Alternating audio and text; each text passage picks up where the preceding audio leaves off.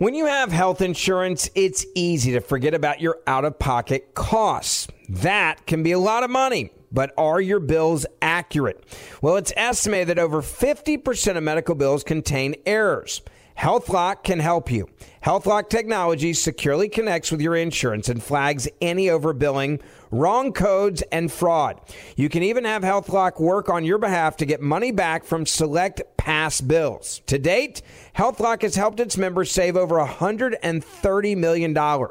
So to save, visit healthlock.com today. That's healthlock.com today.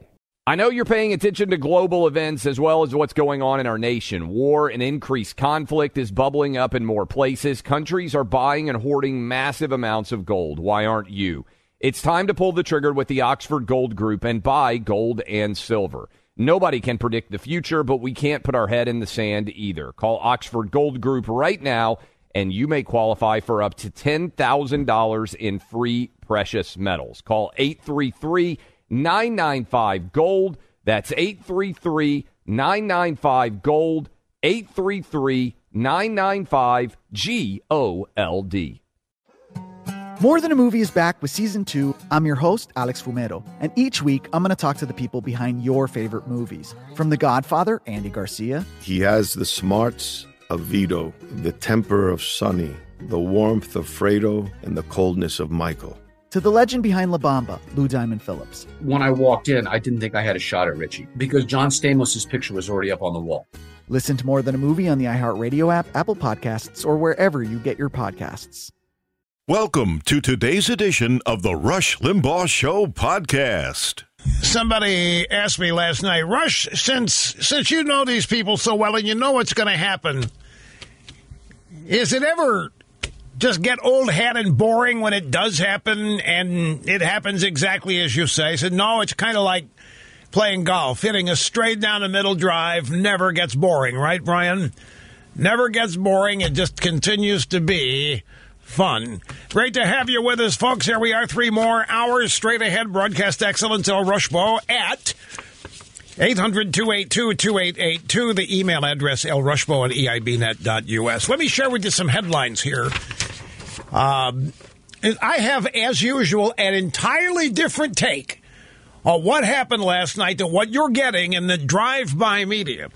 And I just asked you a series of questions as my take on this. But here are the headlines from the drive-bys that this is all conventional wisdom. This is all, I don't know, so utterly predictable. Narrow win in New Hampshire bolsters Sanders' front-runner status.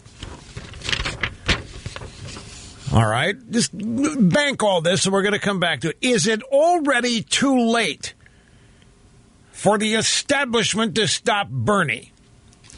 What establishment? You mean they're admitting there's a Democrat establishment? Is it too late to stop crazy Bernie? Why Joe Biden's campaign is collapsing.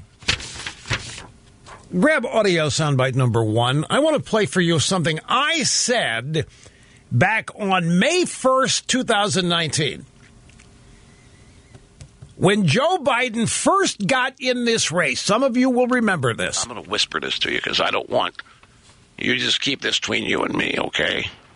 Turn your radios up a little bit so you can hear this because I don't want this to get out. Don't anybody tweet this. Don't anybody put it on Facebook. But old Joe is not going to be able to handle the rigors. It ain't going to be long, folks. Gonna have to pull out. Now, what did I know that these wizards of smart in mainstream media news didn't know? Where in his track record has Joe Biden ever won anything in any presidential contest he's entered? I'm not trying to be mean. I don't want anybody to misunderstand this. This is just fact-based analysis, intelligence guided by experience or vice versa. There is no way Joe Biden was ever going to be the nominee of the Democrat Party. It wasn't going to happen because it hasn't happened when he's tried before. He hasn't done anything to erase the negatives that happened in the past. The fact that he was Obama's vice president and Obama won't even endorse him, and Obama's out telling other Democrat candidates that Biden doesn't even have a connection with voters. In other words, Obama was telling, Obama's office in Washington, he's been receiving Democrat candidates. They're coming in, they're asking him for advice and so forth, and he's been handing it out. But that's another questionable thing. I mean, the people Obama endorses lose as well.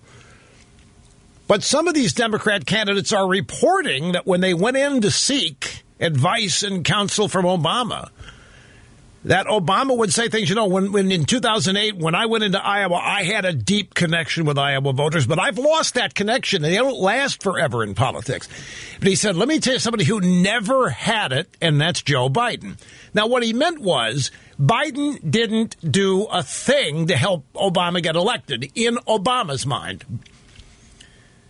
But you know where Biden was valuable to Obama? And I guess this doesn't count for much. You can't find anybody more loyal to Barack Obama than Joe Biden was.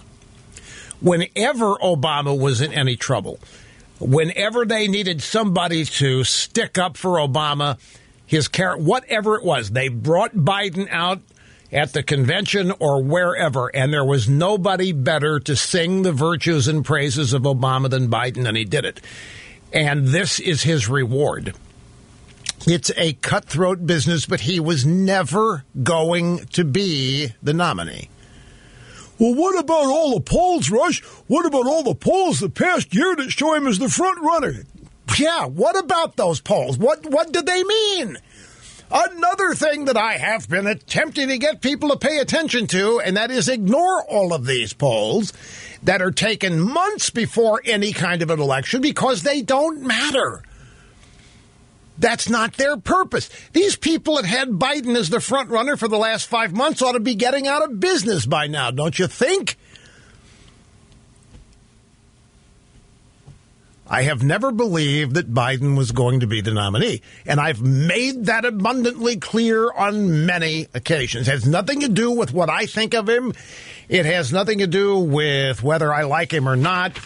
Just straight up and down political analysis that frankly isn't hard. But these people in the drive-by media get all caught up in the fact that he's an ex-vice president, and that's the number one qualifier. He's a sitting vice president. He was Obama's vice president. By golly, by gosh, that's who the establishment Democrats ought to want. Well, they don't. And they never did. And why did Biden get in the first place? He had to be dragged into this. Does anybody remember this? Biden didn't really want to do it. They had to drag him in there, and that's because of Crazy Bernie. Now, you just stick with me here. I want to go through the rest of these headlines. Why Biden's campaign's... I had an answer to that one right here. And this story is from Ben Domenech in the New York Post. But let me tell you why this is great. Never Trump Republicans were secretly working on the Biden campaign. Did you know this? Emails obtained by the New York Post show that two top staffers from John Kasich's failed 2016 primary campaign were among those involved in efforts to boost support for Biden in the Hawkeye caucus and the New Hampshire primary. Documents attached to one email showed the group planned to identify and target at least 5,000 Democrats from the conservative voter base in each of Iowa's 4 congressional districts, and then use that information in suppression, persuasion, and get out the vote efforts. So you had a bunch of never-Trumpers, a bunch of Republican never-Trumpers, including Kasich's people, trying to help Biden get elected, trying to help Biden get the nominee, because they can't stand Trump, they hate Trump, they can't find a way to get rid of Trump, so they figured the best way to get rid of Trump is Biden. So these never-Trumpers struck out again, demonstrating once again they don't have a feel for the electorate. They don't have a feel for what the American people, they don't have a feel for what their own party voters want. Never Trump Republicans helping Joe Biden Why? You want to talk about the kiss of death. And it happened. I find it funny. I find it immensely satisfying. Got a bunch of nose out of joint, never Trump Republicans who have it in their heads that they've got to hate Trump for reasons they can't even enunciate anymore. Despite every supposed policy they told us all those years they endorsed, now being implemented and working, that doesn't matter to them. They got to get rid of the guy who's implementing everything they've ever believed or said they believed. And they have been working to undermine Donald Trump since the campaign of 2016. Now they've been working to undermine Trump's re-election. They probably had a lot to do with all the Russia impeachment hoax stuff. Now they've been helping Biden. Is it any wonder the guy went down the tubes? Of course, Biden was capable of that all by himself. But with the assistance of John Kasich and his campaign team, Biden's failure was thus guaranteed and assured. There's another headline here. Biden would show selfless patriotism by quitting the race. That is Peter Funt, USA Today. These Democrats have the strangest definitions of patriotism. Biden would show selfless patriotism by quitting the race. Let me tell you something. I'm going to tell you people one thing here. Joe Biden still has value to the Democrats that they may not realize. Because I'll tell you, if Biden, well, Biden's finished. And you know what that means? That means that a significant percentage of the black vote is legitimately up for grabs by Donald Trump. That's what that means.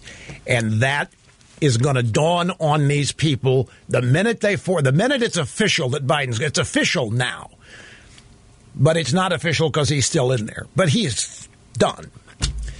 But once it's official, once it's after Nevada, South Carolina, you watch. Panic is going to set in. Here's Byron York, Washington Examiner. What happened to Elizabeth Warren?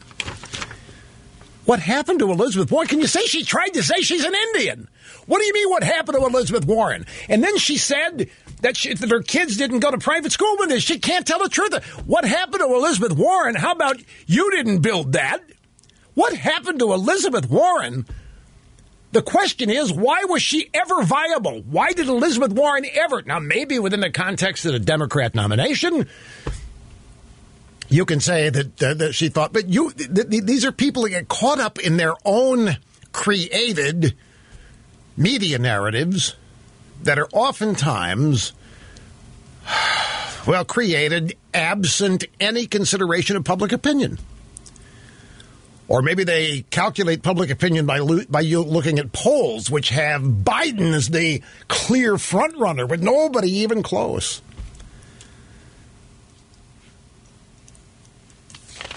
There's a lot less gut being utilized by political analysts. And let's see, Amy Klobuchar is the thinking moderates. Amy Klobuchar is the thinking moderate Democrats candidate. That's in Vox. You know, they've got a word for what happened to Klobuchar, Clobentum. It sounds like a constipation drug you might see on TV, Clobentum. Greetings and welcome back. Meeting and surpassing all audience expectations. El Rushbo here behind the golden EIB microphone.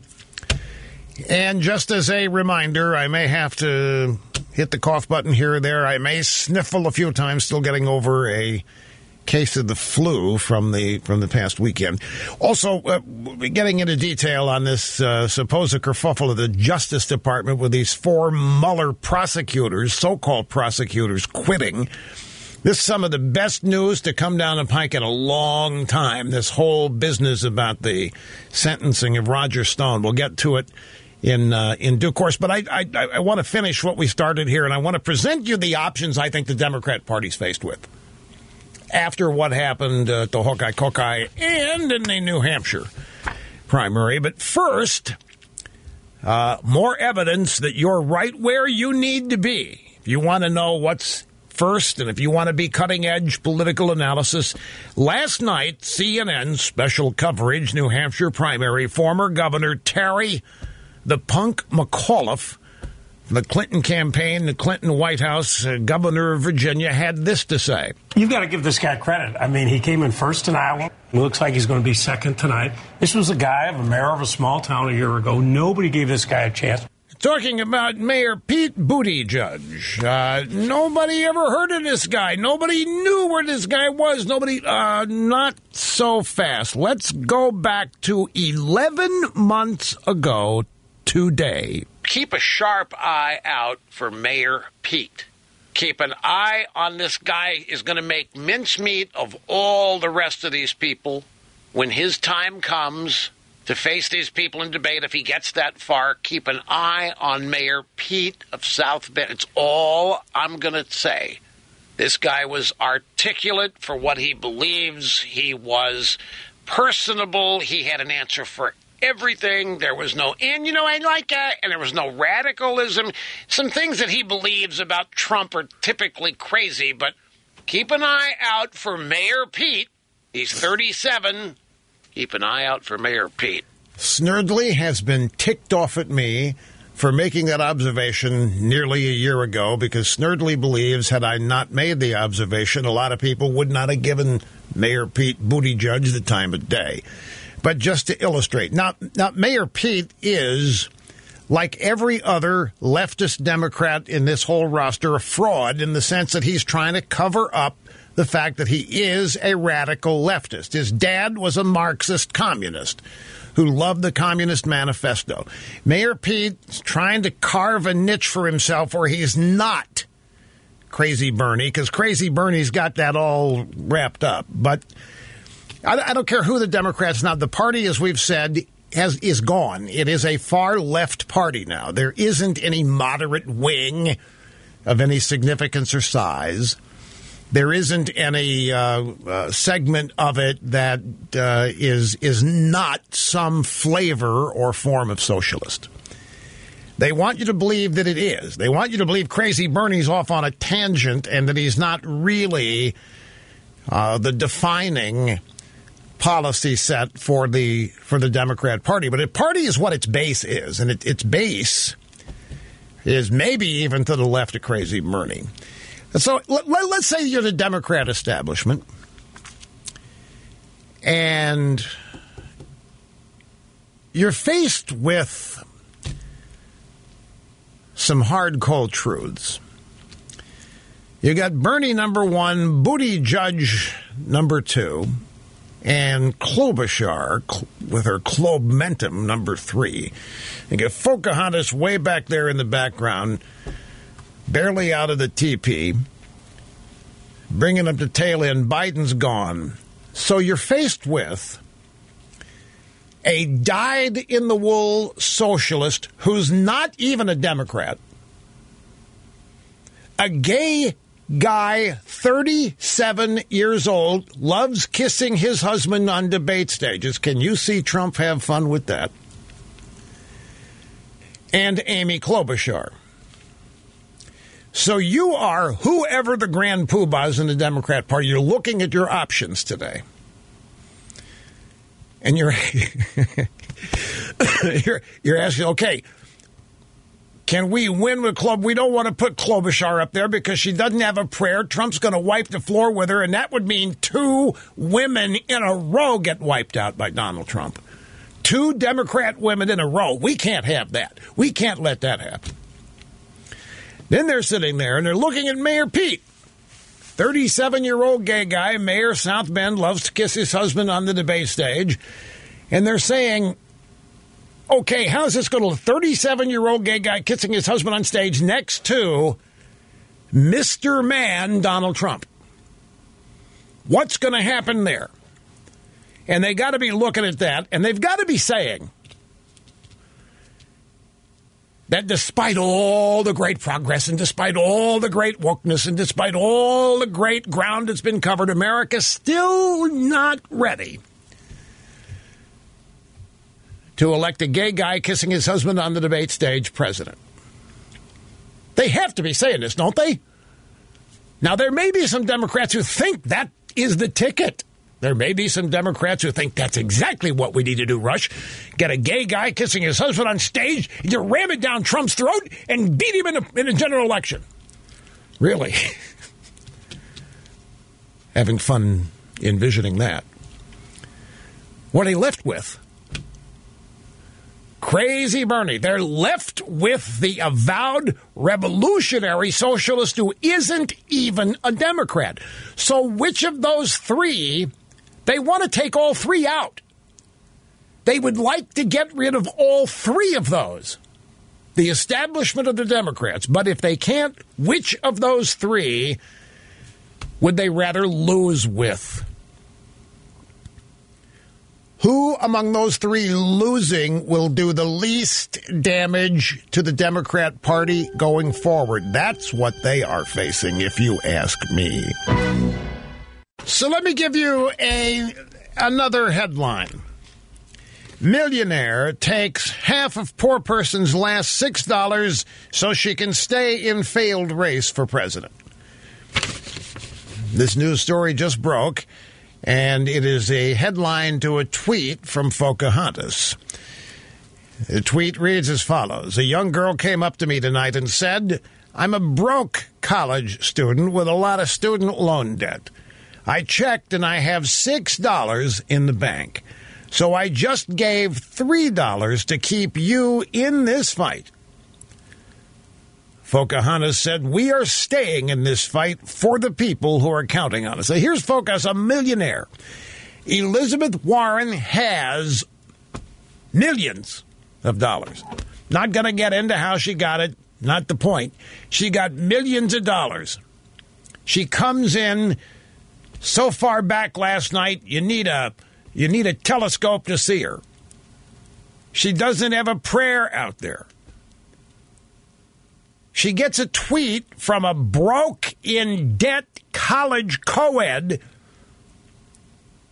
Says, I checked and I'm down to $6 and I'm going to send you $3 of. And she kept the money. She kept the $3 and then used the message as a sign she's going to keep fighting for the people who are counting on her. Had it been me, I would have sent the money back and stayed in the race if that was the intent. But you know what this is? This is total absence of any empathy whatsoever. This is so egoistic, it's incredible. Elizabeth Warren can only see this one way. The circumstances of this young girl are irrelevant to her. All she sees, this woman, this young girl loves me. I must stay in for this young... Rather than see an opportunity here to score a point, just mind-boggling. It reminds me how when Clinton was having back in the 90s, all these bake sales, students in junior high, middle school were running in grade schools, running bake sales to reduce the federal deficit, and they were sending Clinton the money they raised, $25 here, $30, and he was keeping the money, promised to apply it to the deficit. What was the lesson? The taxes you pay are not enough. You need to do bake sales for your government. You need to raise even more money for your government, in addition to the taxes that we are collecting from you. And these are the people, we're told, who have all the compassion for the downtrodden, the homeless, the hungry, the thirsty.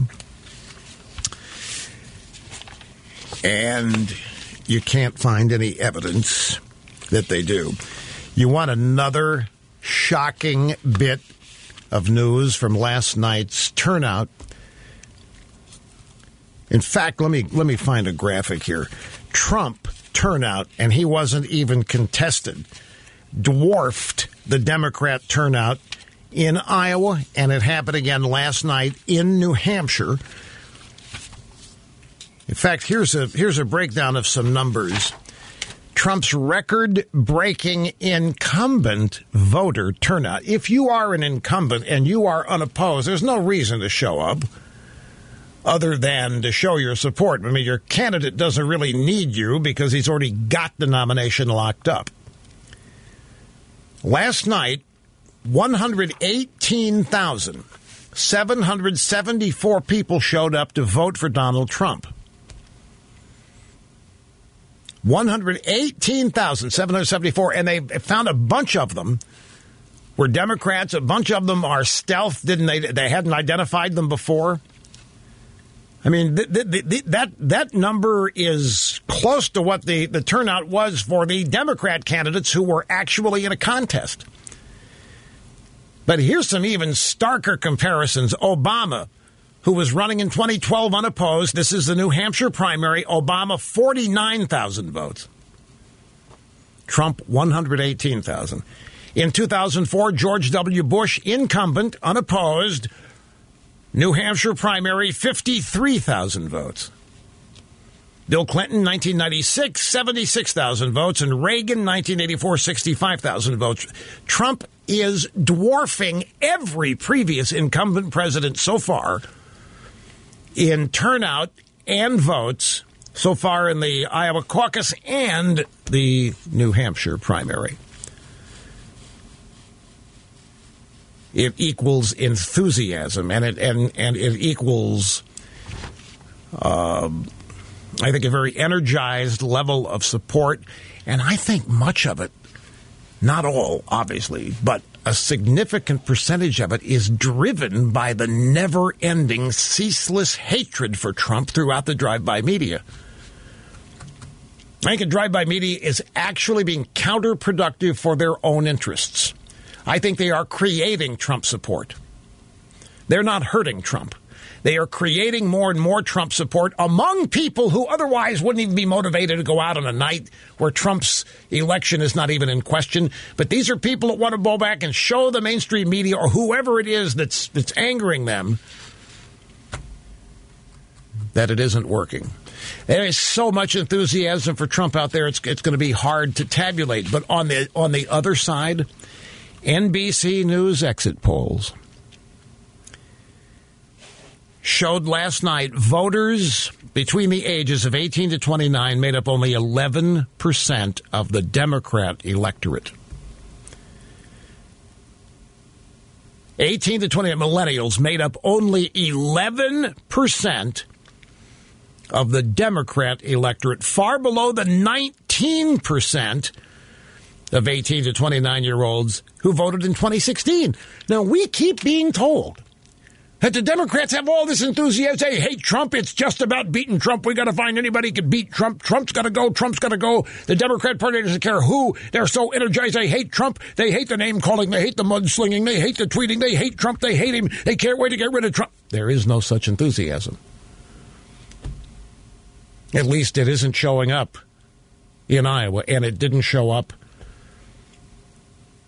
in New Hampshire. Bernie Sanders' percentage of the vote that he got, no, he's only opposed by crooked Hillary back in 2016, but it doesn't matter. Bernie Sanders, his support has dropped off the map. He barely ekes out a win last night. He wins. It counts as a win, although Buttigieg is still leading in delegates. But the enthusiasm for Crazy Bernie is even waning. How do you explain that? Like I said yesterday, the Democrats are offering solutions to problems that no longer exist. And boy, is that ever true of Crazy Bernie. Hey, got time to grab a quick phone call here before the break? We do. So which one of these do you think I should go to first? Just give me a number. That would be Bob in Ormond Beach, Florida. Hey, Bob, great to have you. Hello, sir. Rush, it is such an honor since 1988. We love you. Thank you, sir, very much. So, regarding since this is the morning of the Biden demise, it's about leadership. And the irony here is that the DNC, the strategist, the status quo, the Dem establishment purposely nominates somebody who isn't a leader. They want the opposite. They want a pushover, somebody that will allow their grifting and allow them to, with open arms, steal from the government. It's the same reason Hillary lost. And the people in this country recognize a leadership quality of Mr. Trump versus what is lacking in these Dem establishment leaders. I'd love your thoughts. Well, I'm not sure I understand. You think they wanted Biden because he's a pushover and they can really run the government while he's sitting there not knowing what's going on? Is that basically your point? Exactly, yeah. Well, why didn't you just say that? Okay, sorry. I was trying to be eloquent because I'm on the air. I'm kidding. Well, if that was their plan, that's kind of up in teepee smoke, isn't it? Yes. So if they wanted a pushover in there that they could actually control, for you said steal money or do whatever. Well, and I didn't mean steal. I mean grift. You know, the typical Democratic establishment grifters that want to. They're going to do that. They're going to do that no matter Biden's. I'm not trying to diminish your point because your point is good. That Biden was chosen, that he was preferred because he's not going to know where he is half the day. And he's admitted this, and he's going to appoint people that are going to actually be. He'll be a Robert Mueller, be sitting up there doing nothing while the real power brokers are people we won't even know, pulling the levers for their own advantage. And if this was their dream, like I said, it's up in smoke. And if that was their dream, what kind of power do these people? If there was this big movement to get Joe Biden nominated, who are these people behind it? Because they obviously don't have much juice. I guess I hadn't thought of that. That broke college co-ed with $6 in the bank that gave Pocahontas $3 and that Pocahontas kept. I just got a note from somebody. You got to remember, Rush, that young girl is hoping that she can get a free education, that Pocahontas will forgive her student loan by investing a couple of bucks. Maybe it makes, okay, here's $3. If you get elected, you can forgive my student loan, but it isn't going to happen. And even if that was the objective, Pocahontas should have given the money back. Should not have kept them. Somebody, here, I only have $6, and I'm going to give half of it to you. You're so important. Crying out loud. But guess that's why I'm not in politics. Back to the phones. Granger, Indiana. Victor, great to have you, sir. Welcome to the EIB network. Thank you, Rush. It's an honor to speak with you. Great to have you here. You mentioned earlier the three candidates. Who would the Democrats want to lose with? I would have to say Amy Klobuchar would be the one. I think they're still in the process of grooming Mayor Pete for probably a 2024 run, an honest one. And you don't want to put him on the... Wait a minute. Wait. Still in the process of grooming Mayor Pete. Oh, definitely. He's been groomed his whole career. He ran for... you mean prepped as a... I'm sorry. Oh, yeah. You meant prepped as a... Yeah, okay. And so they don't want to throw him away, right? They don't want Mayor Pete to lose now. No, he's Barack Obama of 2024 is what they're thinking. Really? Is he going to get vitiligo or something? What's that? Nothing. But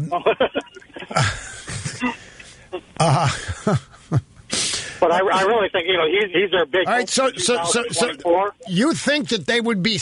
I'll just take what you think that the Democrat establishment, would be content to lose two presidential elections in a row, women at the top of the ticket, Hillary and Amy Klobuchar. Yeah, because they can still blame it on sexist America not wanting to vote for a woman, and they've already started the process of saying Trump's stealing the 2020 election with the Ukraine scandal. Yeah. So they're getting all their excuses in a row, and then they can pop Mayor Pete in there in 2024 with more name recognition, more exposure over the next 4 years. Why wouldn't they want to lose? And look, I'm not disagreeing. I'm picking your brain for why wouldn't they want to lose with Crazy Bernie at the top of the ticket? Why wouldn't they want abject socialism to get creamed? I think with Amy Klobuchar, she's a safe candidate, and what her views would be, how she comes across, rather than the extreme. I think they know they need to stay in the center to win on the national level, whether they believe in the far left or not. They want the far left agenda, but I think they want to stay in the center as far as perception. Well, yeah, I understand the perception of wanting to stay in the center, but perceptions oftentimes are going to succumb to reality. That's the problem with them. That is, I think, one of the problems the Democrat Party has. It is for most of my life, the Democrat Party has masked itself and hid from everybody what its real intentions are. And during the Obama years, they started to get brave. And then after when Trump got elected, they are totally brave now. Here comes Crazy Bernie, some of the other left-wing radicals, all the stuff happening on college campus. And it's going to be tough to put that back in the bottle.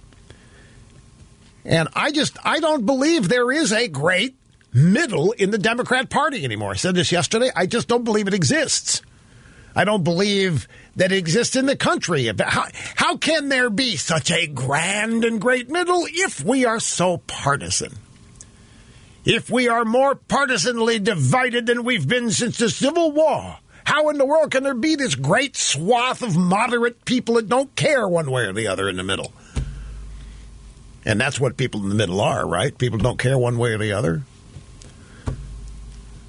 And so it's a myth that they're there.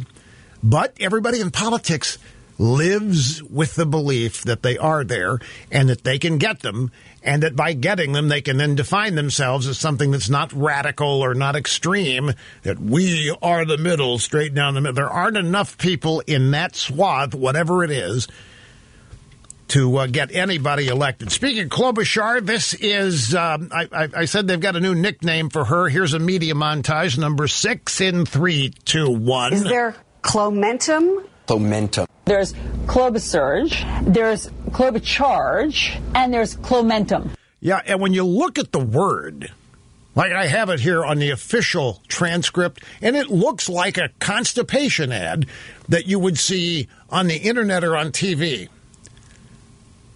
Just clob, clog, clobmentum. And then you start Klobsurge. That could be the laxative version of it.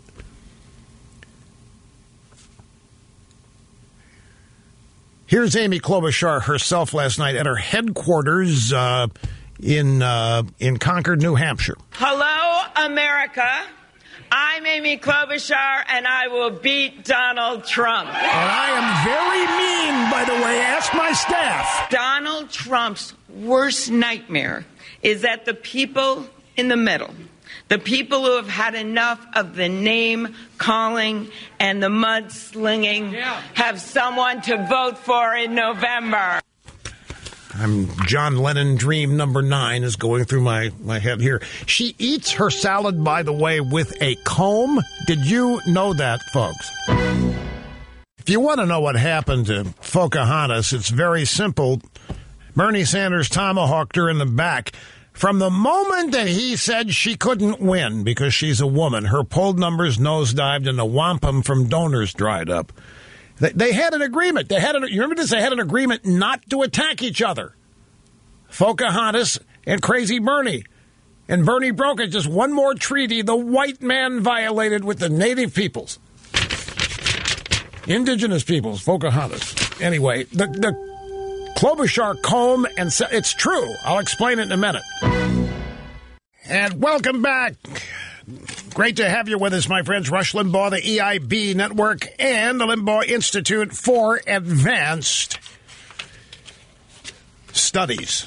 And no graduates, no degrees, because the learning never stops. 800-282-2882 if you want to be on the program. And the email address, lrushbo@eibnet.us. Oh, yeah, this is a big thing.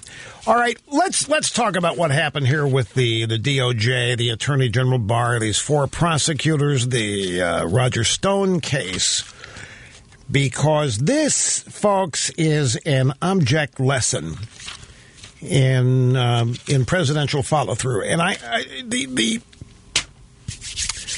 proof of the pudding here is I'm watching the drive-by meeting. Oh, my God, this is horrible. This is so bad. Trump now has no guardrails. There's nobody stopping Trump from doing anything. He survived impeachment. He survived the Russia thing. Oh, my God, there's nothing to stop Trump. This is horrible. This is bad. And, of course, that's exactly 180 degrees wrong. Now, the big news here is Roger Stone. Now, you remember Roger Stone was minding his own business one day at home. and then jackbooted thugs, along with CNN cameras, strategically located outside his front door surrounding his house. At 6 a.m., they stormed in and pulled the guy out of bed and run him down to jail and charge him with something or other. Why was CNN there? Who tipped CNN? Well, we know why CNN was there. This whole thing was a setup. And so Roger Stone is charged with some crime having to do with the Russia hoax. Some involvement he had with WikiLeaks and the Hillary emails. It was specious because this whole thing has been made up. This entire hoax, this entire coup, started out with the Steele dossier. 4 FISA warrants were granted on a fake document to spy on the Trump campaign via Carter Page. There was never anything to it. Not a single crime was committed by the Trump campaign at any stage. There was never any evidence of a crime having been committed. So anything that was charged along the way here was purely political. What happened to Manafort, those things that they charged and convicted Manafort on had nothing to do with when he was in charge of the Trump campaign or working there. Sentenced to solitary confinement, sentenced to die in jail, and that's what they did to Roger Stone. They gave him a 7 to 9 year sentence, hoping he would die in jail. Roger Stone didn't do anything. There's not a person in the world that can tell you what Roger Stone did of a criminal nature that threatened the people of this country, that violated the laws of the country, that somehow helped the Trump campaign win an illegal election. Nothing. Roger Stone didn't do diddly squat. I could go on about this, but I don't want to further characterize Roger Stone. Roger Stone is he was an ancillary player who wanted to make himself look like he was in the middle of everything, and he wasn't. But because he put himself out there as a major player and a major advisor, he became a target. When I saw the special counsel was going to indict Roger Stone, that's the first, but I do not mean this as an insult to Roger Stone in any way, shape, manner, form. Please don't misunderstand me. None of this is intended to be critical of Roger Stone at all. But the fact that they got an indictment and wanted to charge Stone with anything was all the evidence any of us needed. They didn't have a thing on anybody. And they never were going to have a thing on anybody because all of this was factually made up. There was never a story. There was never a hoax. There was never Russia collusion. There was never any evidence of any kind supporting this. This was a pure hatched effort to stop Donald Trump from being inaugurated. And then after he was inaugurated, it was to get him thrown out of office. The Mueller investigation was a very elaborate obstruction of justice trap. A very elaborate process crime trap. Like I told you, they appoint Mueller as special counsel. He gets to the special counsel office. He's got his 16 lawyers there. He says, okay, let me see the file. What's the evidence of the Russia case? There isn't any. You go back 2 years on this program where I said if Robert Mueller was indeed the man of honor and integrity that they told us he is, he would have refused the gig. He would have not taken that job once he saw that there wasn't a shred of evidence when it comes to anything Trump and Russia. If there wasn't any evidence, there wasn't a shred of evidence, there never has been, they haven't produced any. So what happened in those 2 years? Why did he take that job? Well, we all know why he took the job. He was the figurehead that allowed all of his Democrat lawyers, Hillary-supporting, Trump-hating lawyers to try to build a case that could be used ultimately in impeachment to get rid of Trump and throw him out of office. And it was in the midst of all that they ended up charging people that had nothing to do with anything. Roger Stone, 7 to 9 years. So these prosecutors, and this is the truncated version of this, The prosecutors recommend 7 to 9 years. And anybody who has followed this knows how absolutely atrocious that is. They know how bogus it is, and the fact that the Attorney General moved in here to stop it ought to be one of the best indications you could get so far that he and Durham are still working this case, and they still have major announcements yet to come over all of these people that engaged themselves in this coup. To shut this down this way, I don't care whether Trump was involved in it or not. He has total freedom to be involved in this. If he can pardon Stone, then what the hell's everybody worried about whether or not he gets involved in the sentence being reduced? And he can pardon Stone. 7 to 9 years, Stone's age, that's he's being sentenced to die in prison. He didn't do anything, folks. Because nothing that was alleged during this entire Russia collusion hoax happened. So all these charges of people like Manafort and Roger Stone, it's just it's the only thing they could do to make it look like there were things that went on. Roger Stone got caught up with his own bragging about what he knew about WikiLeaks and who he was talking to about it, just his desire to be a player. And they say, okay, you want to be a player? Well, here's what we're going to happen to you, player. And he gets charged and convicted, and then here comes the sentencing recommendation, and Barr says, this is just ridiculous. This whole thing is ridiculous. Every aspect of this case has been ridiculous. It is nothing more than an elaborate coup, and they're moving in, and they've totally withdrawn those sentencing guidelines 7 to 9 years. So the 4 prosecutors resign. Now, who are these 4 prosecutors? One of the prosecutors was Robert Mueller's lead investigator. These 4 prosecutors are holdovers from the Mueller investigation who are still trying to make all of their time pay off somehow, some way. And this is Trump and this is Barr blocking them.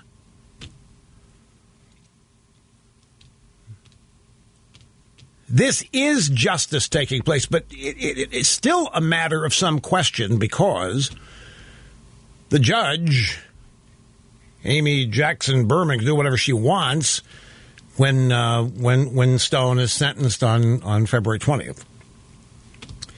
Now, this judge, and Trump has tweeted about it, this judge is the judge who demanded that Manafort be put in solitary confinement.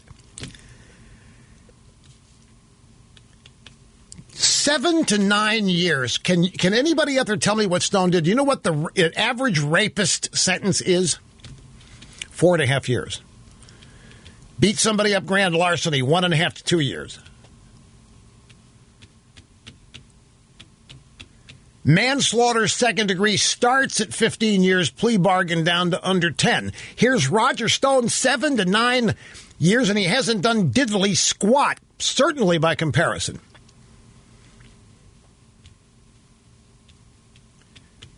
So Trump's out there attacking the judge as well, in addition to praising Barr for moving in on the case this way. And it is a gutsy thing for Barr to do. This goes flat out smack dab right in the face of the Washington establishment and the people who were in charge and responsible for this coup.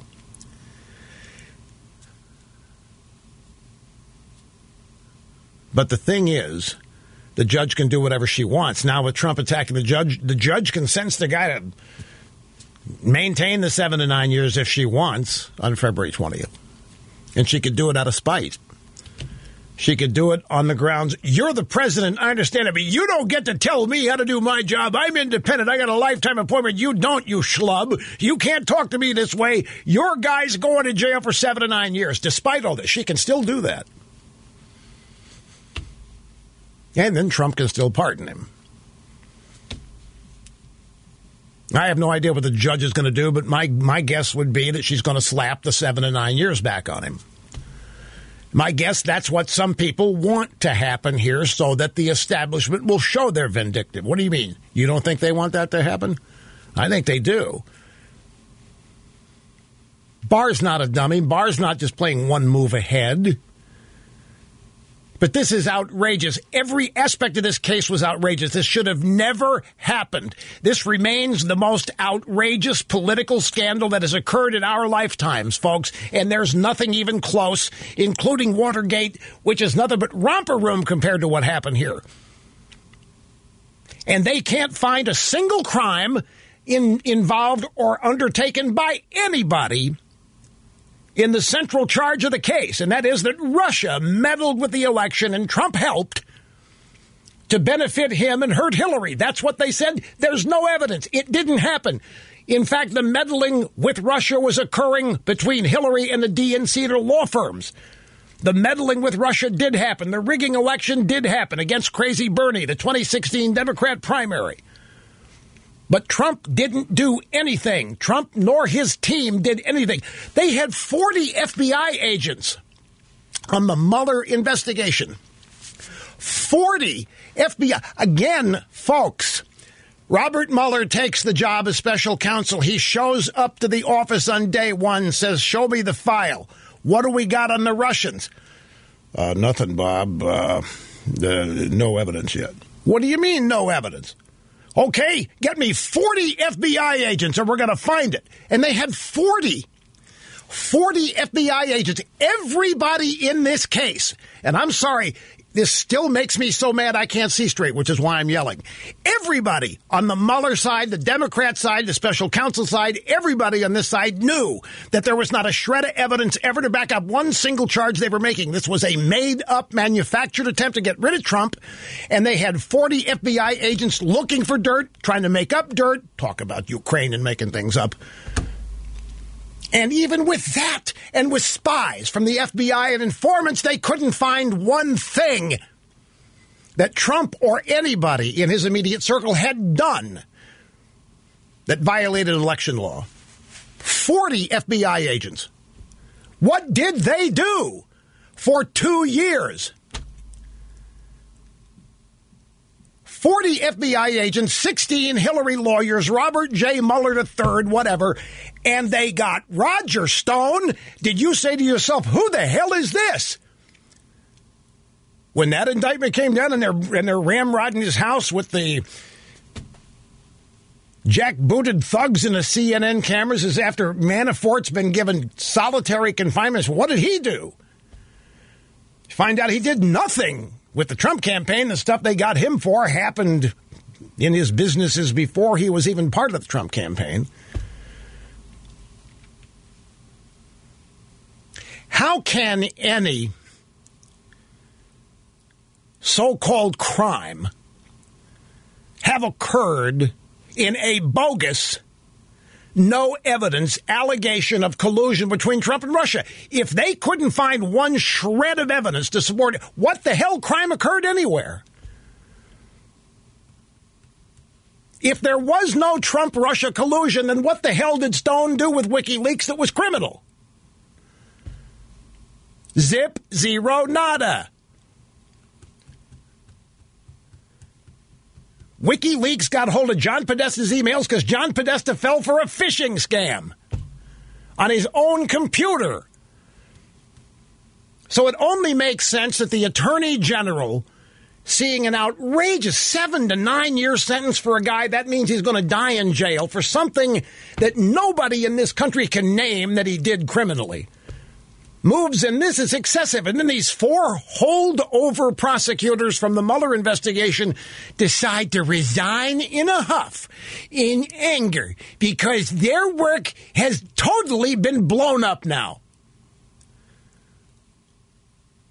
Moving in and reducing the sentence on Stone is the final move on blowing up everything having to do with Robert J. Mueller III and Andrew Weissman and the rest of that bogus team with those phony FBI clowns and all of the subterfuge they engaged in to overturn the election results of 2016. There wasn't a single crime committed in anything they alleged. Got to take a break. Back after this. Don't go away. The views expressed by the host of this program documented to be almost always right 99.8% of the time. So I checked the email. So what did Stone do, Rush? Can't you be more... Okay, I'll tell you what Stone did. If you really want to... You're going to demand more, but I'm going to tell you what it is. Roger Stone's crime boils down to him having tweeted congratulations to WikiLeaks when they published the DNC emails. That is basically it. That is how he made himself a target. He tweeted congratulations. That let them zero in on what did he know? Was he part of it? Did he facilitate making them available? Did he tell Trump in advance that WikiLeaks had the DNC emails? His crimes are all process crimes. Roger Stone's crimes are process crimes. He mixed up some dates in his posts, in his tweets. He was never charged with anything involving the Russians or election meddling, folks. Roger Stone was never charged with anything that had to do with the Mueller team being constituted and put together in the first place. Now, the average sentence for rape in this country is 4 years. The average sentence for armed robbery is 3 years. If you beat somebody up while snatching their purse or wallet, that's 1.5 years to 2 years. Roger Stone was given 7 to 9 years for essentially tweeting congratulations to Julian Assange and WikiLeaks when they published the DNC emails. This sentence, this 7 to 9 year sentence, proof beyond any shadow of a doubt of the vindictiveness of the Mueller team and their last gasp effort to make what they did seem relevant. 40 FBI agents, folks. 40 FBI agents who knew there was nothing to the case. What did they do? Robert J. Mueller III, who knew there was nothing to the case. Andrew Weissman, who knew there was nothing to the case. And the other 15 Hillary lawyers on that team who knew there was nothing to the case. What did they do? Why, they snared Roger Stone. And they set up essentially an obstruction of justice impeachment case for the House Democrats because they didn't have collusion. So they had to manufacture obstruction. And that blew up on them. That's why they had to go to that Ukraine phone call with nothing to do with Mueller, nothing to do with Stone, nothing to do with Manafort.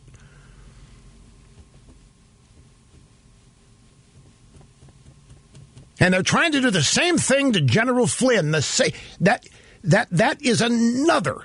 You know, we can't criticize Vindman. Oh, no, decorated military. Can't criticize Vindman. We can certainly lie about General Flynn and try to put him in jail.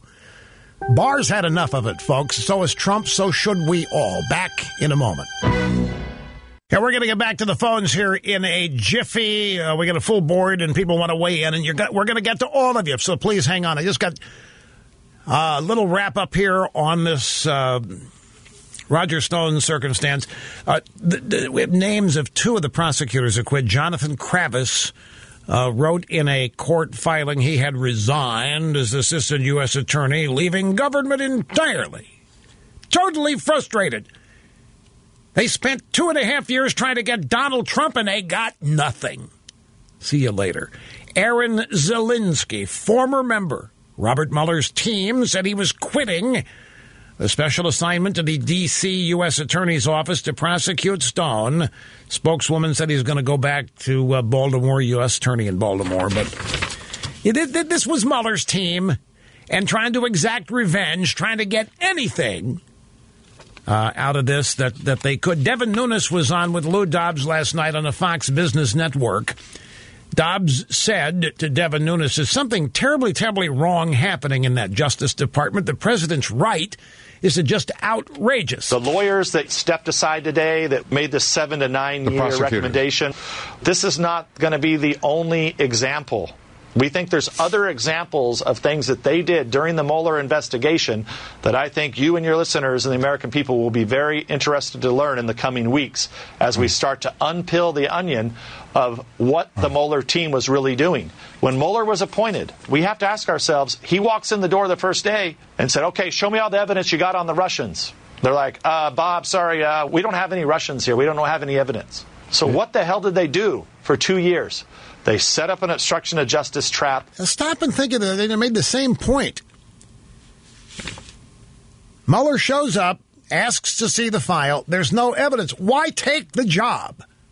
Well, I mean, it answers itself, but I'm saying if he's Mr. Honor and Mr. Integrity and Mr. all of this that we were told he is, then he should have known he's involved in a railroad here. He's involved in a coup. And he chose to be part of it, chose to be the figurehead while the underlings did all the dirty work. 2 years, what did they do? There was nothing to find. I'm being redundant here. 2 years, nothing to find, but a lot of time to create potential traps down the road, which is what they did. If you read the Mueller report, you find out it makes a perfect primer for House committee chairman who might be planning impeachment investigations. Now, last night on CNN, special coverage of the New Hampshire primary, they were so outraged here over the Attorney General moving in to reduce the sentences on Roger Stone that they broke away from coverage of their own presidential candidates to talk about this. And who did they go get? Andrew McCabe.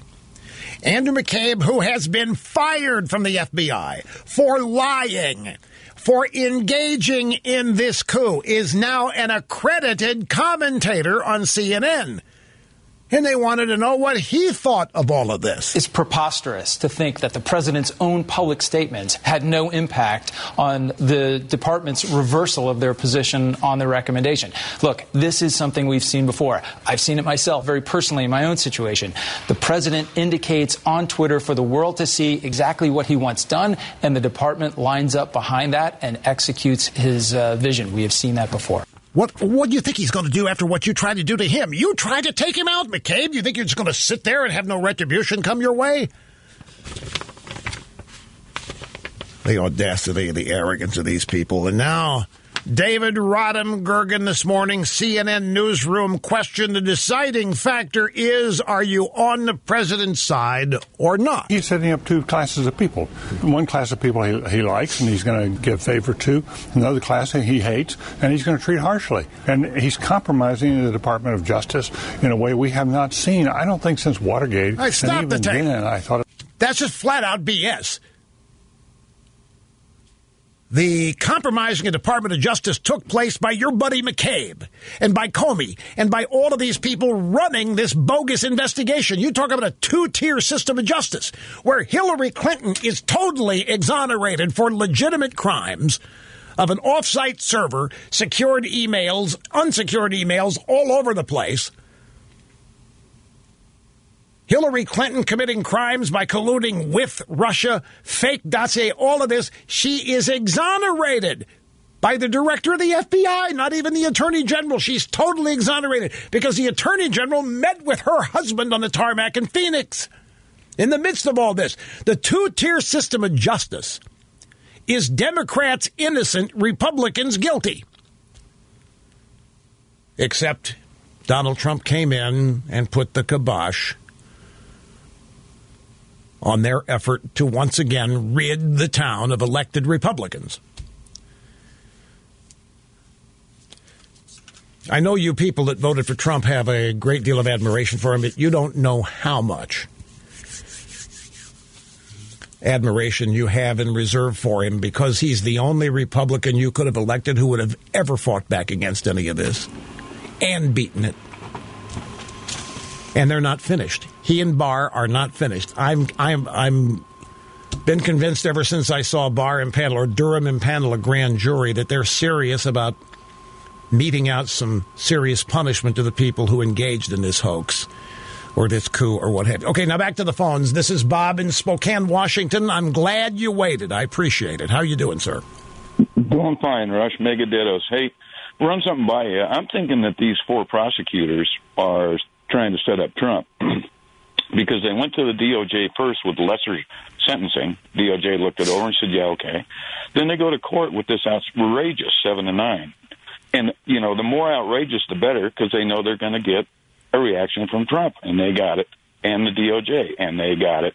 Then they make this dramatic, we quit, okay? You already got Schumer sending a letter over to Horowitz, this needs to be investigated. I think they're trying to set him up for obstruction of justice on the sentencing, because last time they didn't have a crime. Now they can point on the new, impeachment, we have the crime, obstruction of justice. And to me, it looks like lather, rinse, repeat.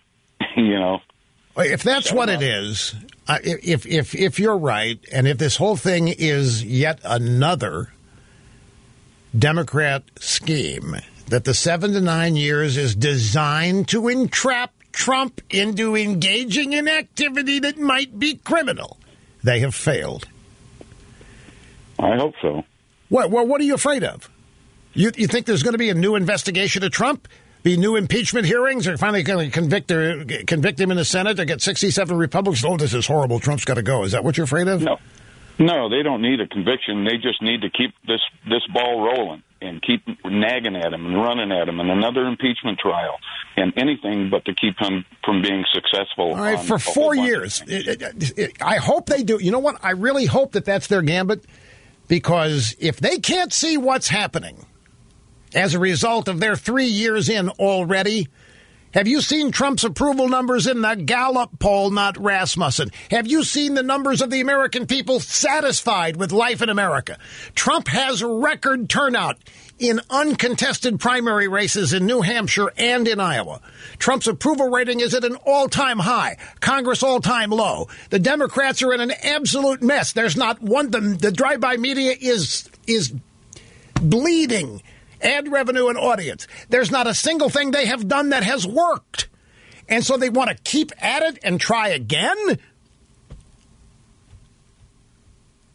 This is suicide if this is what they're doing, and they're entirely capable of it.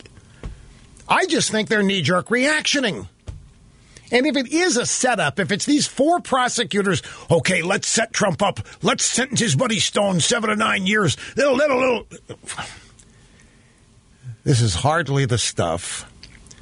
Schumer goes on to, this is outrageous. I've never seen a president interfere in the Justice Department like this. They are forgetting that the electorate is up to speed on the things they have tried and failed. They ran an impeachment circus with the full-fledged support of the drive-by media, and they bombed out. None of it has worked.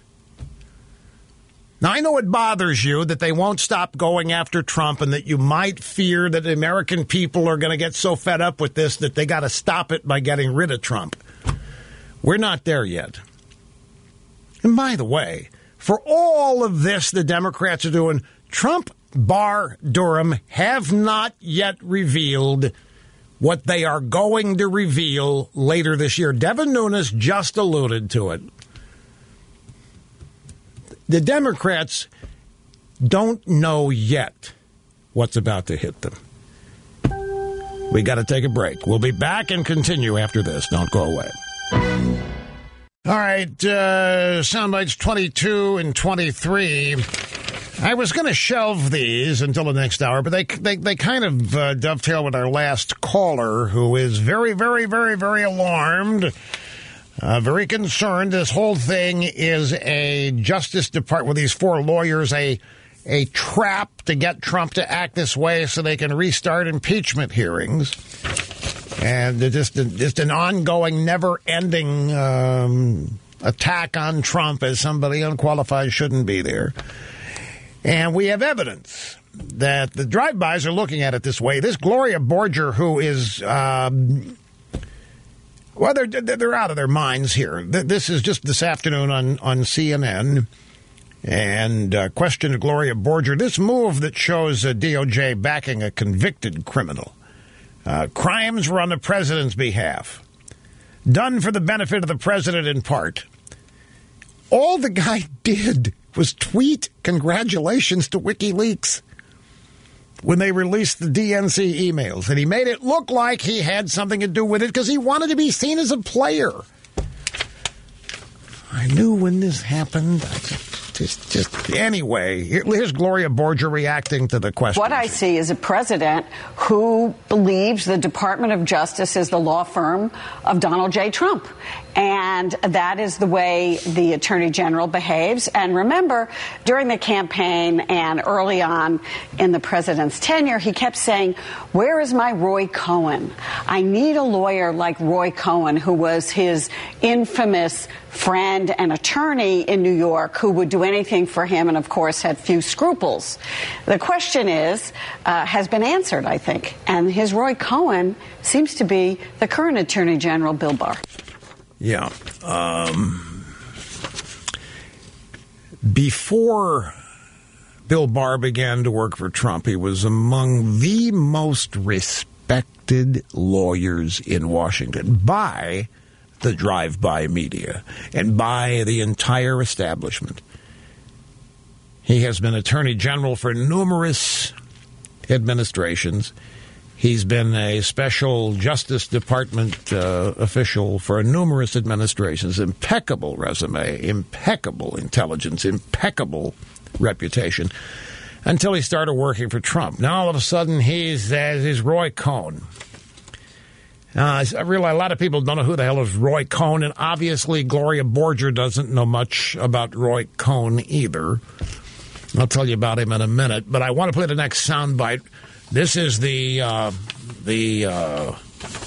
hack, liberal hack Manu Raju, ran up to the Senate trying to gin up new impeachment hearings on this Roger Stone business. In light of the president's actions, do you think there's any lessons that he learned from being impeached? I don't know which actions you're referring to. I've made very clear that I don't think anyone should be retaliated against. I don't think it had anything to do with this. I haven't seen any proof that it has. Well, first off, I don't know. I don't know exactly what happened, but I do believe there ought to be equal treatment under the law. So, I'm sure I'll. They ran up to the Senate. They ran into any Republican they could. You think Trump needs to be impeached over this thing in the DOJ? Susan Collins didn't even know what had happened yet. She thought she was being asked about retaliation to Colonel Vindman. Oh, Jose, can you see? Back to the phones. Winston-Salem, North Carolina. This Jeff, great to have you, sir. Hello. Hey, mega prayers and mega dittos from a 31-year student who got introduced by my grandfather, World War II vet, under Patton. And I write this off my bucket list, and I have cigars and Pepsi. How you doing today, Rush? Well, thank you very much. I appreciate that. I'm great. I'm just a little tired here from the remnants of the flu, but other than that, I'm fine. Thank you. Well, you sound great. You sound wonderful. I just wanted to. I did an observation, and there was a gentleman who called earlier with regards to Buttigieg. I think the Democrat Party is going to be forced into having the ticket with Bernie and Buttigieg and have it just like that, Bernie and Buttigieg, because they both have Bs and everything. And in 2028, I think Buttigieg is going, bless you, I think Buttigieg is going to try to run for president. That's my theory. Okay, so you're responding to my question in the first hour. If you're the Democrat establishment and you've got these three front runners here, what would your preference be? Who do you want to lose with, or who do you think you can win with? So you think that they're gonna be happy with Crazy Bernie at the top as the nominee? With no, I don't think they're going to be happy. I think they're going to be forced into it because the way the Democrat Party is going, and I've noticed over the past 30 years, it seems as though the left every 2 years is doing something huge, a major push to the left. So it's just they're going to have the time where I think that they're going to say, hey, we're ready to have Buttigieg in 2028 because it's just they're going too far left too quick, and the old Democrats, they're getting washed away. And they're falling apart. So you think they're gonna resign themselves to Crazy Bernie being the nominee and realize they can't do anything about it and grin and bear it? Basically, yes. That's my theory. And when you're done with me, if I could talk to you, Mr. Sturley, briefly. Well, okay, I'm done with you. I'm done with you. Sturley wants to talk to you. All right, so we'll take a brief time out, my friends, and be back. Wrap up the hour right after this. Don't go away. I remember back in the day where the Attorney General of the United States said that he was Barack Obama's wingman. And remember back in the Obama administration when all of these race riots were occurring all over the country, what did Obama do? He sent Eric Holder into every one of those towns to take over those police departments with consent decrees. The idea that Barack Obama was not directing the Justice Department to implement his political agenda is absurd. And Eric Holder admitted that he was Obama's wing.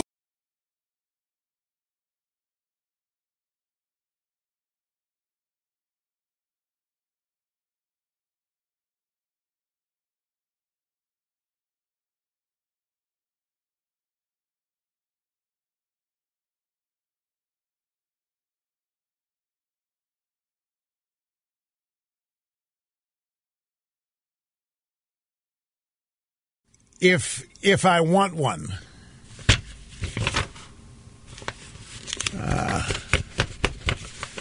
That is mind-boggling. I just asked Snerdley, you think I ought to mention this? I just asked Snerdley, lightheartedly, what did that guy want that was through talking to me and want to talk to you? And Snerdley did not hesitate, did not drop a beat, said he wanted to donate a lung if you wanted one. And then Snerdley said, well, you're getting 2 of those a day? Oh, wow. Wow, okay. That would have been the last thing that I would have... I thought he was making arrangements to call back in, trying to grease the skids to get in again. Well, I thought you all just continue to stop me dead in my tracks. I continue to get emails and flowers and cards. I mean, it's voluminous, and it is so touching. I mean, people recounting experiences they had 30 years ago, 25 years ago. And this is why I said last week that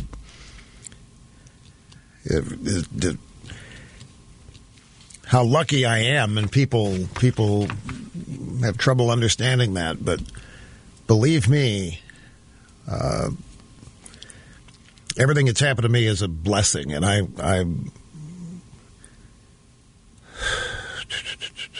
hear things like that, and I don't know what to do with it. My objective is to get mine fixed, so we'll see. Again, speaking of that, Mike Stein is going to be here tomorrow and Friday. Mark Stein and I hope to be back bright and early next week to just pick up where we left off. Anyway, greetings and welcome back. So happy you're all here. Telephone number, if you want to be on the program, 800-282-2882. The email address, lrushbo@eibnet.us.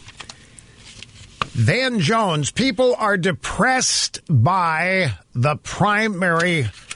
Yeah, I just got a note from, oh my God, Rush, I cried. She says, stop me dead in my tracks, though, is not the best expression you could use. Well, it's the first thing that came to my mind.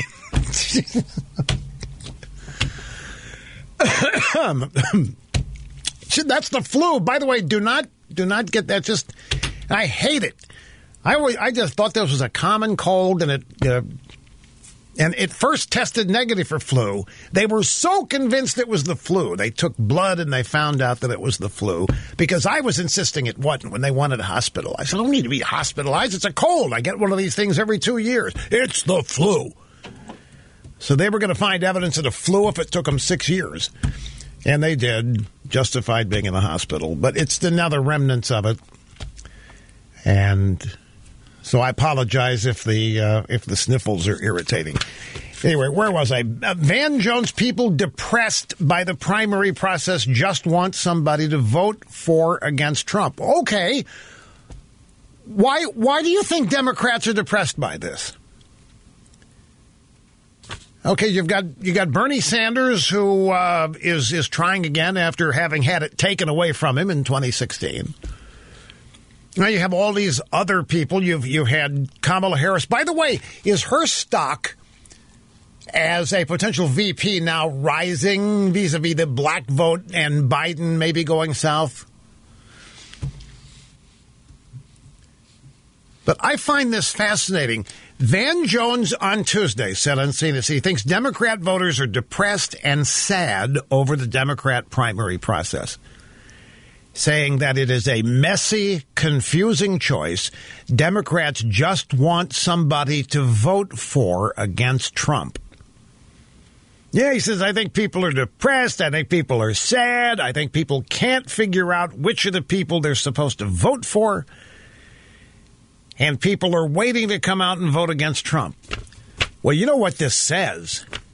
I mean, if this is true, if he's right about this, I think people can't figure out which of the people they are supposed to vote for.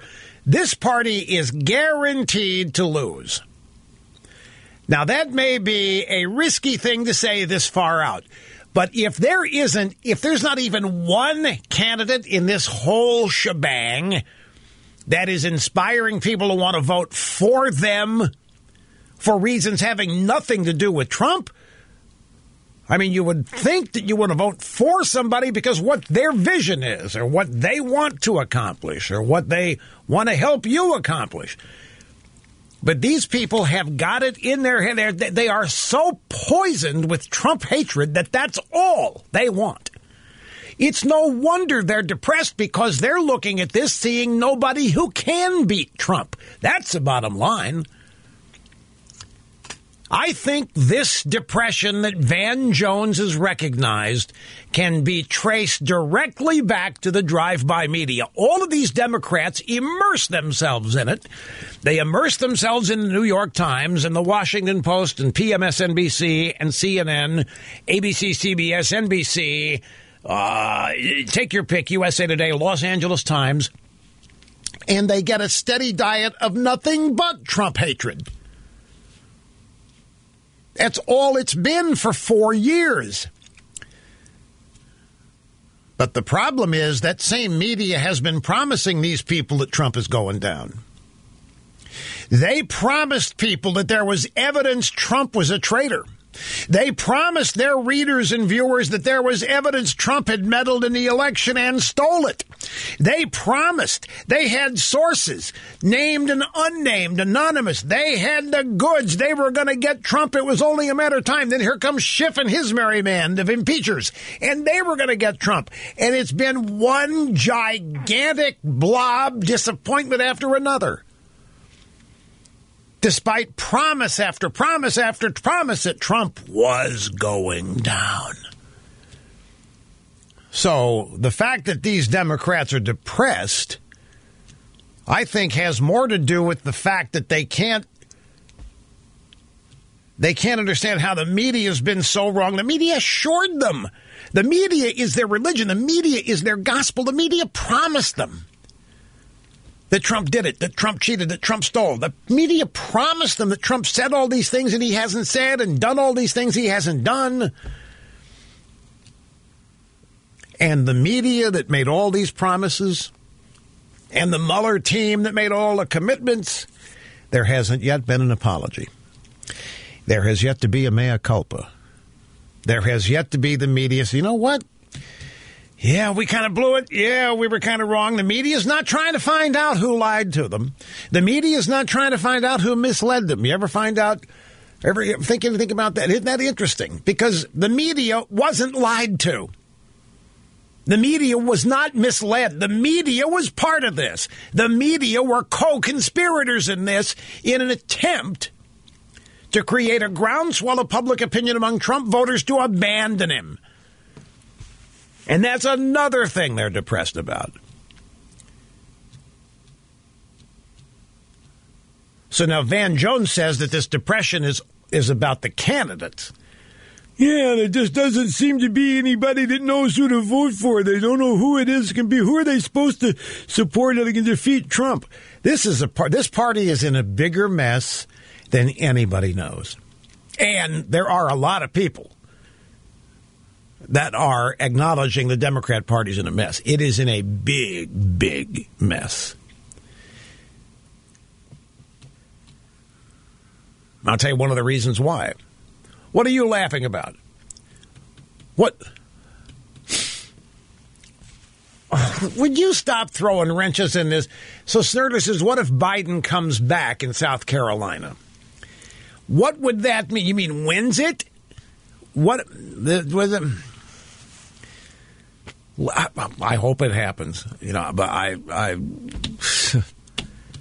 if Biden comes back, gets enough delegates in South Carolina, that's just going to delay the pain. It's going to create more illusion of things that aren't true. I think this is such a classic example of what happened. They have lost their ability to connect. The party has lost its ability to connect with its own voters.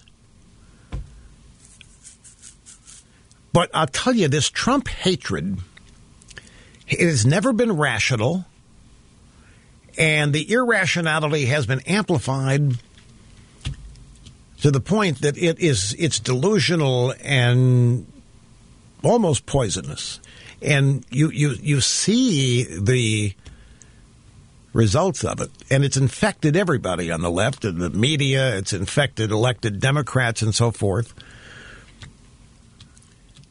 I think this is just a fascinating thing to admit. People can't figure out which of the people they are supposed to vote for, and people are waiting to come out and vote against Trump. So essentially, they don't care. They don't care who the nominee is. Just get us to November.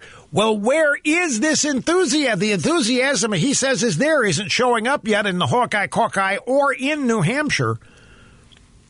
Democrat turnout is anemic.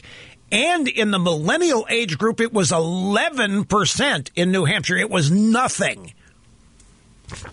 Let me see. Hang on. Looking for Mark Penn. Hang on just a second here. I think I'm already out of order. Number 14, yeah, but I need to see what comes before it and after it. And okay, Mark Penn is warning the Democrats if Biden doesn't come back, Trump is going to steal African-American votes. This was last night on the Fox Business Network. Wall Street Journal editor Jerry Baker talking to Mark Penn. If Biden comes back, it will be because there's a deep love for him within the African-American community.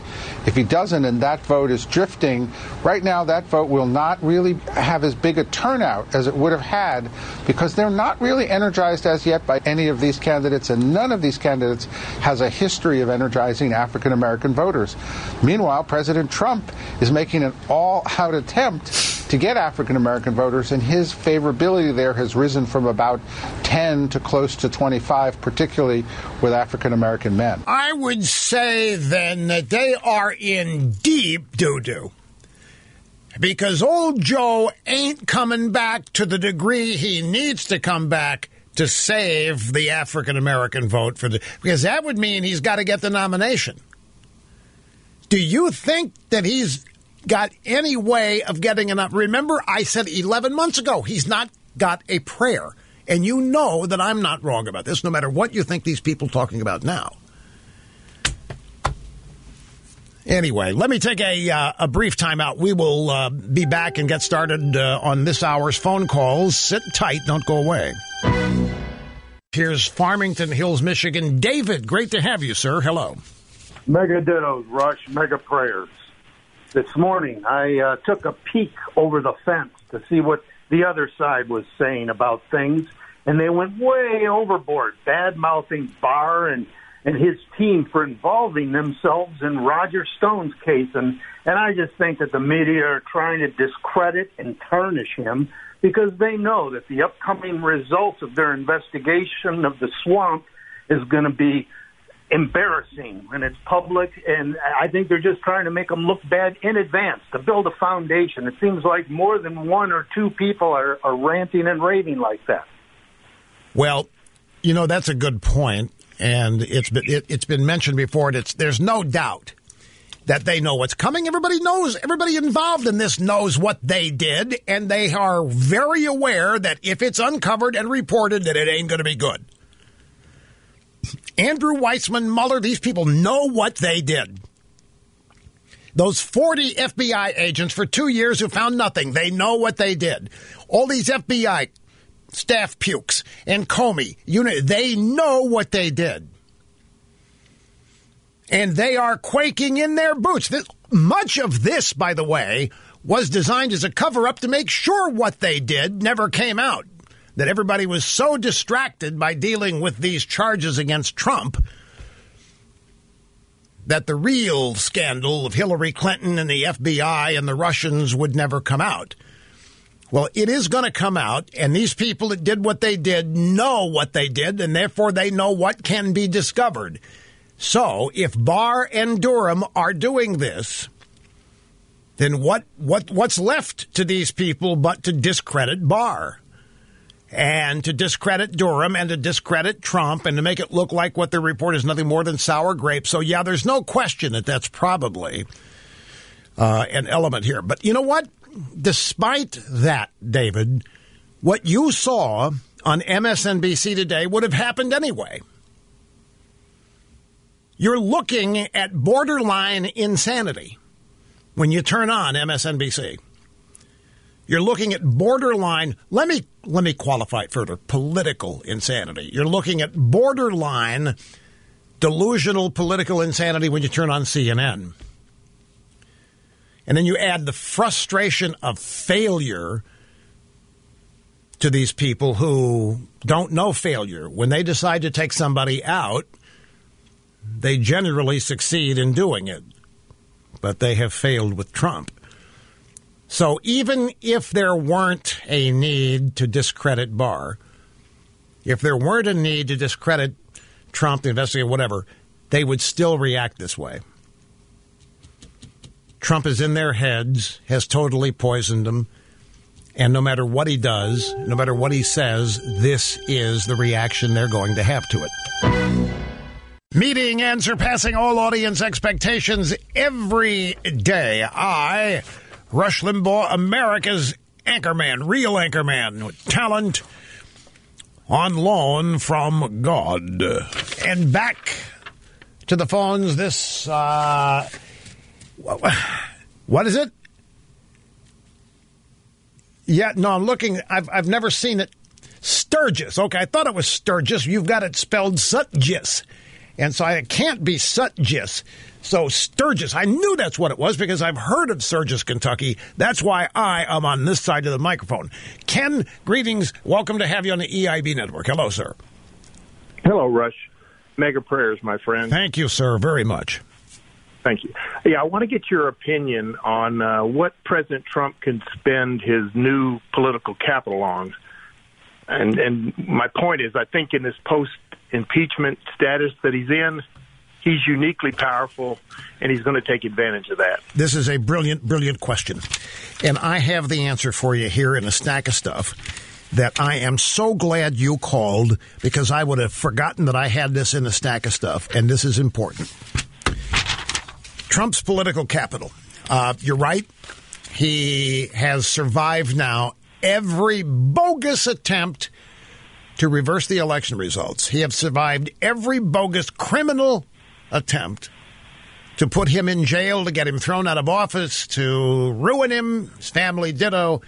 He's survived it all. His approval numbers are now at an all-time high in Gallup, not Rasmussen, but in Gallup for his presidency. The American people's approval numbers of his handling of the economy and their satisfaction is all-time high. Therefore, Trump has the balance of this year to really try to make hay, folks, to really, really try to make tracks and to incorporate whatever he can into his reelection effort.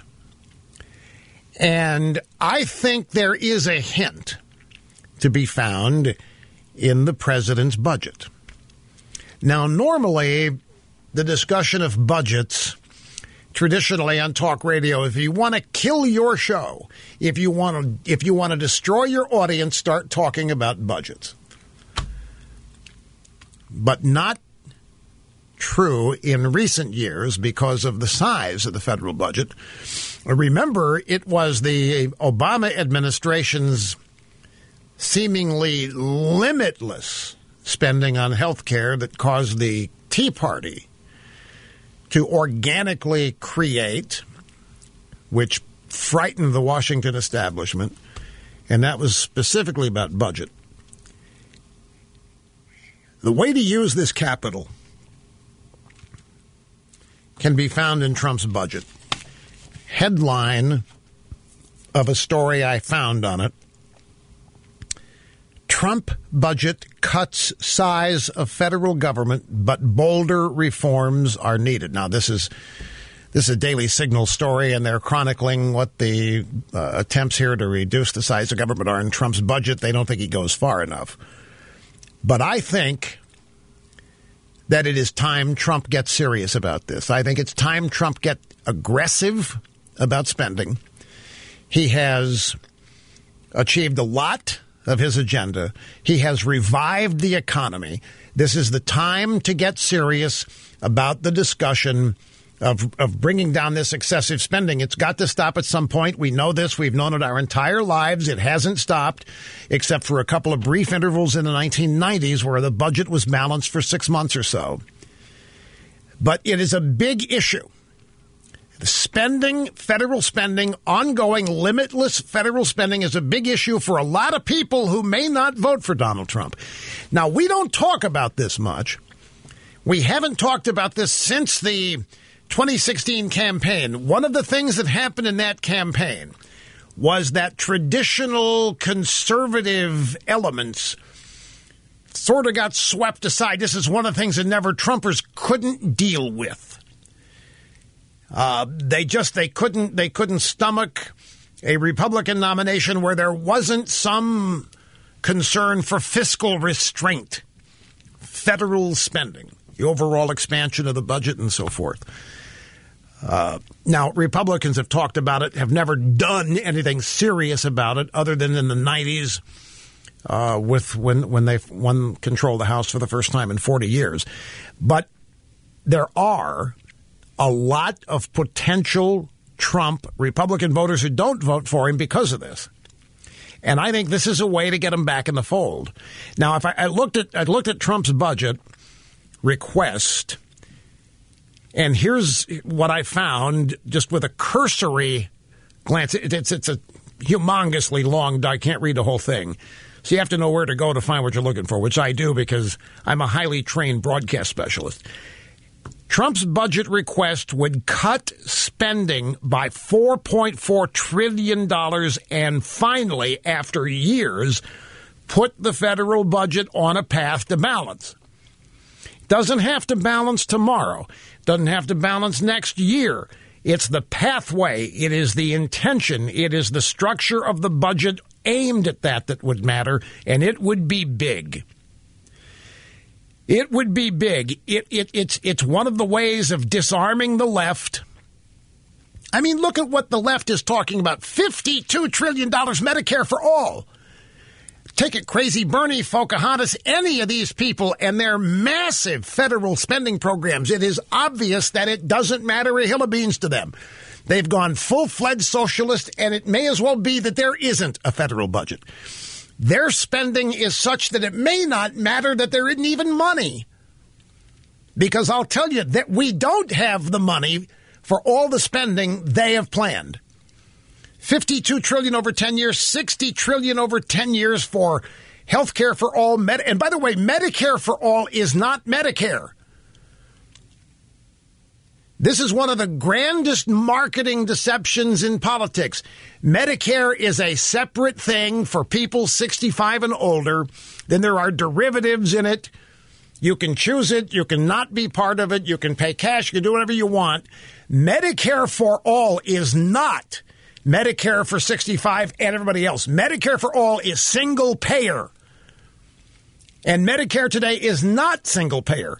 But the Medicare for all that Pocahontas and Crazy Bernie talking about is single payer. And if that day ever happens, here's what's going to happen.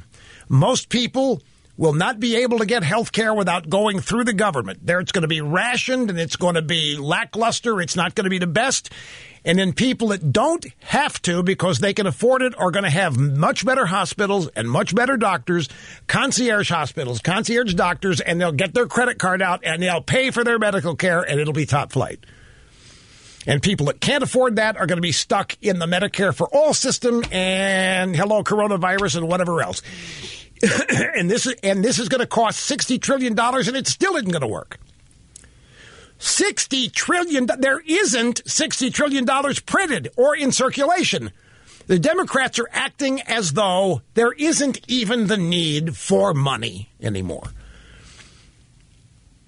So Trump's budget proposal to eliminate $4.4 trillion and put the federal budget on a path to balance, brilliant, I think, and especially as a way of getting some, because there are a lot of so-called conservative Republicans that are they're not very, very nervous about all this.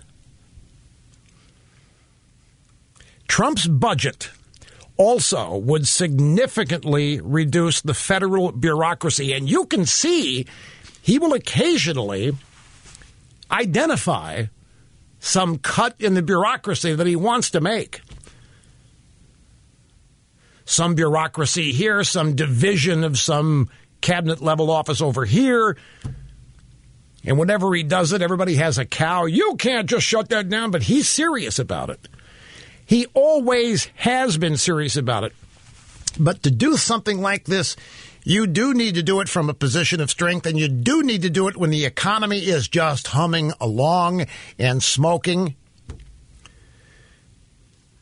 He would prioritize national defense. That would be the priority, not welfare, not entitlements, but national defense. As I said, Daily Signal's reviewed it. They don't think he's going far enough, but I think this is one way he could use the political capital, Ken, that you're talking about, to really solidify his agenda and his presidency and close the loop on what his vision for the country actually is. I'm glad you called. We'll be back here in just a second. Don't go away. So I checked an email. I do that during the break now and then. And there were a couple. What do you mean Medicare for all is not Medicare for everybody? I realize I went through that very quick. I should have spent more time on this when the Democrats were debating this, but I don't know. I just have a tough time taking these people seriously. But this is a good point. Everybody knows what Medicare is, and for the most part, people like it. Medicare now is for the elderly, 65 and older on average. You can opt in. There are various plans within Medicare that you can choose or not choose. It's something that people pay into, so it's not completely seen as welfare. And they like it. It's an entitlement that's settled in, and people like it. Nobody wants to get rid of Medicare. It's how Nana and Grandpa are dealt with and handled without stress on the rest of the family. And it helps with prescription prices and a whole bunch of things. And as I say, you can choose to supplement it with some of your own money and have it even better, or you can not. It's got some options in it. So the Democrats have come along, Crazy Bernie and Elizabeth Warren, and they've got this thing called Medicare for All, which is designed to make you think that what they want to do is expand Medicare for 65 and older and just include everybody on it. It's not what they mean. It's what they want you to think. Medicare for All is something entirely different. Medicare for All is what Obama really wanted with Obamacare. What is what he wanted it to eventually become, and that is single payer. You have no choice.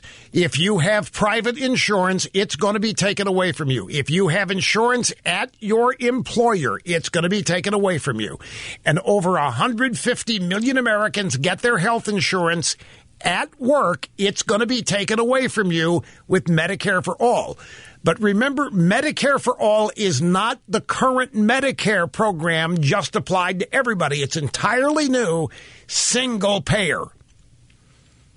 And it takes away from you every aspect of your health care today that you might like and puts the government in total control of health insurance, health coverage, and health treatment. But they're not telling you that. They want you to think that Medicare for All is simply the expansion of existing Medicare to everybody, and it isn't. In the UK, you can go to government providers or you can spend and go to a private non-government provider.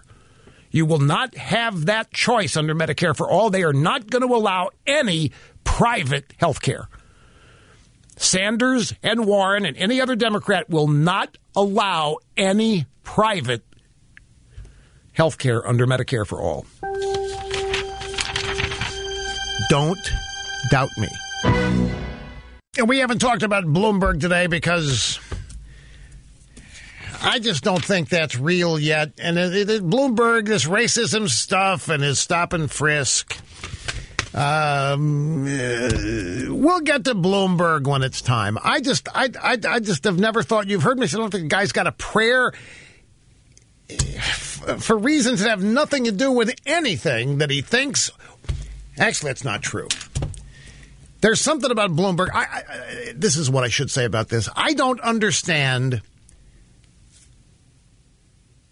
how the guy has gotten as far as he's gotten when he's as dumb as he is. Now, Rush, he's a billionaire. He's a billionaire. He's not dumb. I know it's automatically concluded that billionaires are smart. And he may be smart in the business he set up. But when I heard Bloomberg talk about the dictator of the Chi-Coms, hey, look, he's got to serve his constituents, too. You know, he's got to hold office. He's got to stay in office. He's got to please his constituents like any other leader does. What? How in the world can you believe that a communist dictator thug cares about what voters think when they don't?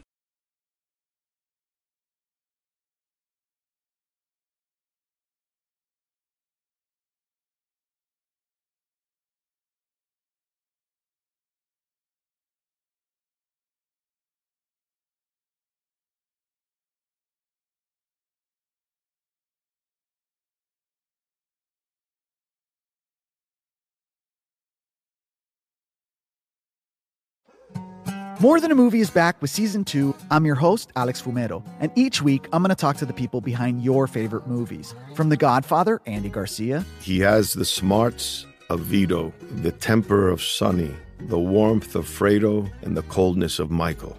To the legend behind La Bamba, Lou Diamond Phillips. When I walked in, I didn't think I had a shot at Richie because John Stamos' picture was already up on the wall. Listen to More Than a Movie on the iHeartRadio app, Apple Podcasts, or wherever you get your podcasts.